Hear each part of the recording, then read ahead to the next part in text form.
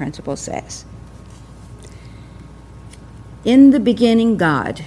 In other words, in the beginning of no beginnings, because there is never a one beginning point in infinity, which is really hard to wrap our minds around, but it's like there are parentheses in eternity that kind of mark eternity or mark infinity, but there's no point really that is the beginning. But whenever there seems to be a beginning in our minds, we can say there's one presence and one power. That's something that we can rely on. That's something we go back to. Charles Fillmore, co-founder of Unity, said the starting point for our spiritual understanding begins with a clearer understanding of the nature of the Almighty, or God. And in Unity's book, The Revealing Word, we find some thoughts to think about as far as attributes of God or facets of God.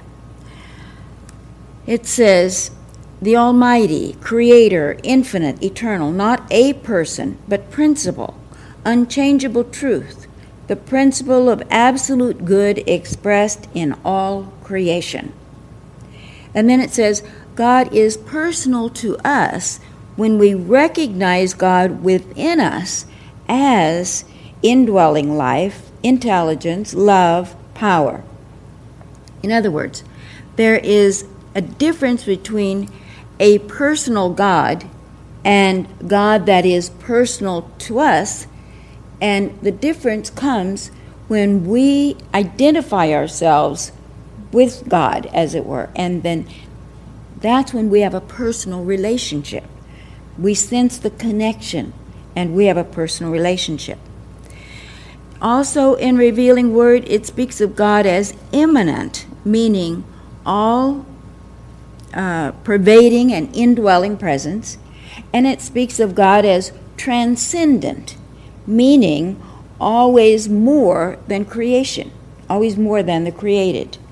For instance, I can say, God or source is all that I am, but I have yet to sense all that God is. Does that make sense? So God immanent and then God transcendent. In one of Unity's early books, Lessons in Truth, which was commissioned by the co-founders of Unity, and it's written by Emily Cady, and there's a chapter entitled Statement of Being. And I wanted to spend some time on this because it sets a good foundation for our whole, not only our lesson today, but our whole series of lessons. And she says, when Jesus was talking with the Samaritan woman at the well, he said, God is spirit, and they that worship must worship in spirit and in truth. He did not say God is a spirit. To say a spirit would imply the existence of more than one spirit. God is spirit, or the creative energy which is the cause of all. God as spirit is the invisible life and intelligence which underlies all. God is not a being or a person having life, intelligence, love, power. God is that invisible, intangible, but very real something that we call life. God is perfect love and infinite power. God is the sum total of these combined, the sum total of all good, whether manifested, expressed, or unexpressed. There is but one source of all the different forms of life or intelligence, whether they be man, animal, tree, or rock, she says. God is spirit. We cannot see spirit with fleshly eyes. You do not see the living, thinking me when you look at my body. You see only the form through which I am manifesting. She goes on to say, God is love. We cannot see love nor grasp any comprehension of what love is, except as love is clothed with a body. All the love there is in the universe, she says, is God. The love between husband and wife, parents and children, a mother's love, all of this is that one love manifesting in various degrees through individuals. She says God is wisdom or intelligence. All the wisdom or intelligence in the universe is God wisdom projected through a visible form. To educate never means to force into from the outside, but always means to draw out from within something already existing there. God as infinite wisdom or intelligence lives within everyone, waiting to be drawn out into manifestation. She says this is true education. Teachers know that, right? God is power, she says. Not simply God has power, but God is power. All the power there is God. God is not simply omnipotent, all-powerful, but God is omnipotence, all-power. Not just omniscient, all-knowing, but omniscience, all-knowledge. Not just omnipresent, but omnipresence, meaning everywhere. God is not a being having qualities, but is the good itself. She says God is substance, or the real thing standing under all life, love, intelligence, power. Each rock, tree, animal, everything is a manifestation of the one Spirit, God differing only in manifestation. One drop of water taken from the ocean is just as perfect ocean water as the whole great body. The elements of water are exactly the same, whether it's a dropful, a pailful, a barrelful, or the entire ocean. They differ only in quantity. Each contains the whole, yet no one would make the mistake of supposing that each drop was the entire ocean. So, we might say then, God is not a being with many parts, but God is pure being with essential attributes that we can understand. Sort of like facets, many facets to an infinite diamond, maybe we could think of it that way. So when we talk about the attributes of God, we don't mean the possessions of God that God gives or takes away, but that God is the total of this.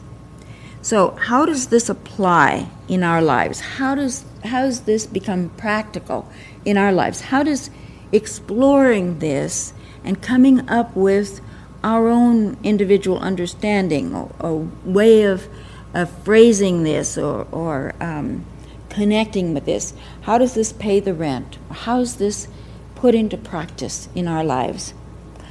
I'm just going to speak personally, and you see how this comes up for you.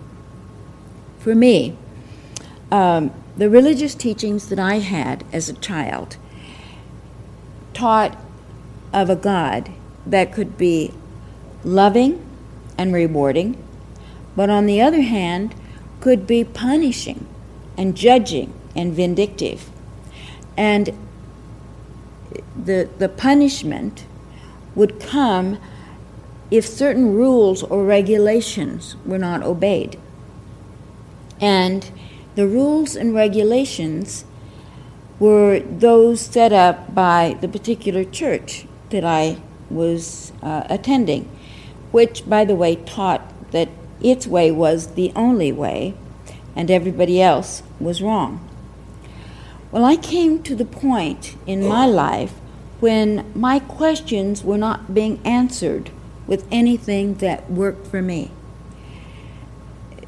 The answers that I received didn't bring me peace, didn't bring me a sense of connection with life.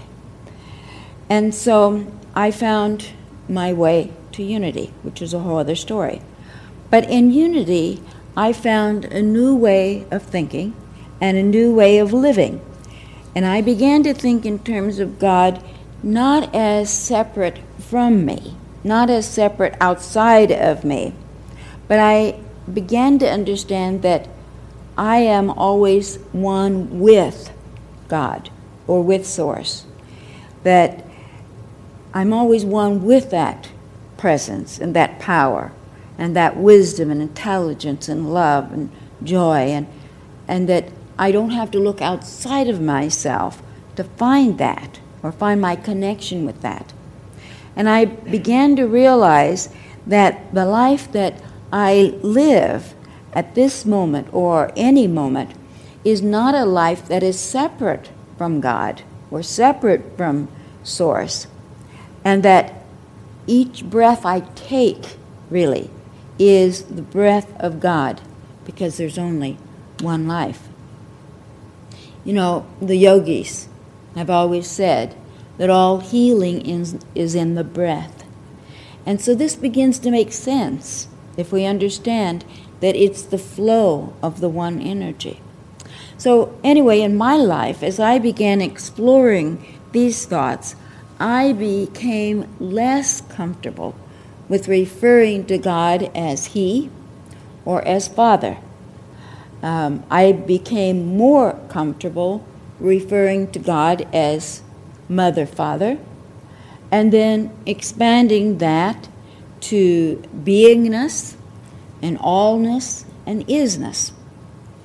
So my God understanding grew from someone outside of me, like a Santa Claus type, that, you know, if I was good, I would get the goodies, and if not, I'd get punished, to a thought of all beingness and Source that I am connected to and that I am the expression of.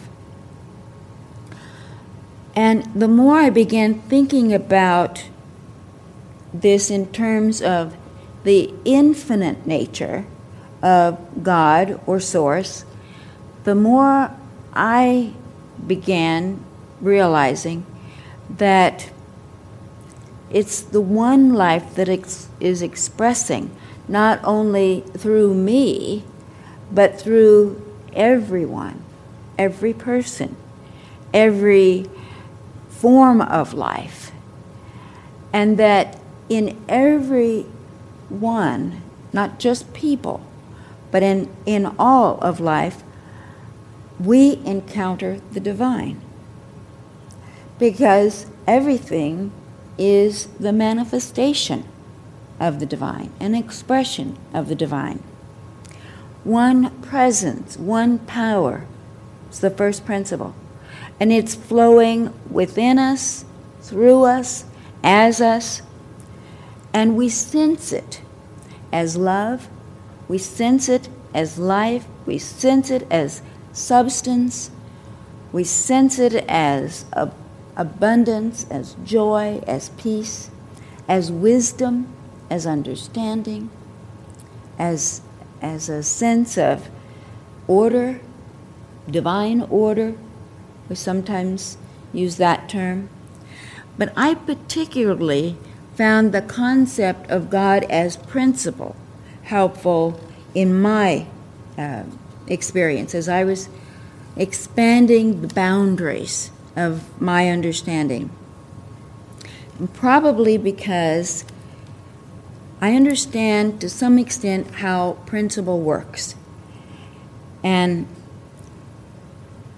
there is no reward or punishment in principle. If we work with principle, let's use an example of electricity. If we work with the principle of electricity, our bread is toasted. If we try to work against it, we may end up being toast. Right? And it's not punishment if you stick your finger in the socket. Right? But if you use it in the way that it is geared to be used, the step-down process there, then we get the results we want. The other thing that this helped me realize is that principle is not affected by ritual. We may find ritual helpful to us, but principle is not affected by ritual. For example, the principle of mathematics doesn't care, if you want to use those terms, if we use a pen, a pencil, a calculator, or if we do it in our head, right? Principle just is. If we work with principle, we get correct answers. If we try to work against principle, then we get something else. But principle is an end to punishment or reward in the human sense, and principle can always be relied upon. This I find so very, very helpful, and one of the things that I love. And another thing that I love about this concept of God as principle is it is not subject to anyone else's whims, cannot be swayed by someone else's desires or prayers and how that affects my life, is not swayed by someone else's concept of what I deserve. It can always be relied upon. It never judges, never condemns. Regardless of what has happened in the past, it is simply available. And so this means then there is no guilt, no shame, no blame, no unforgiveness that is a part of the equation in my life anymore. And this has been so freeing for me to realize. And I'm sharing it with you in hopes that as you begin to expand your thinking, you will find that this is very helpful as well. Because you see, in a real sense, the only one who holds our past against us and has any effect, real effect on us, is us. When we hold something against ourselves, then in a sense, we block the flow of love, which we feel as forgiveness. But it is not forgiveness that is handed down to us, but the love that we allow to flow. And so forgiveness then begins to be about our accepting this. So the first principle is one presence, one power, omnipresent. There is no lost from God. There are no God empty spots in our life or in the universe. The presence of God is omnipresent. And where do we find God? Not outside of us, not in what somebody else says is real for them, but we find the connection in the words of the psalmist, "Be still and know that I am God."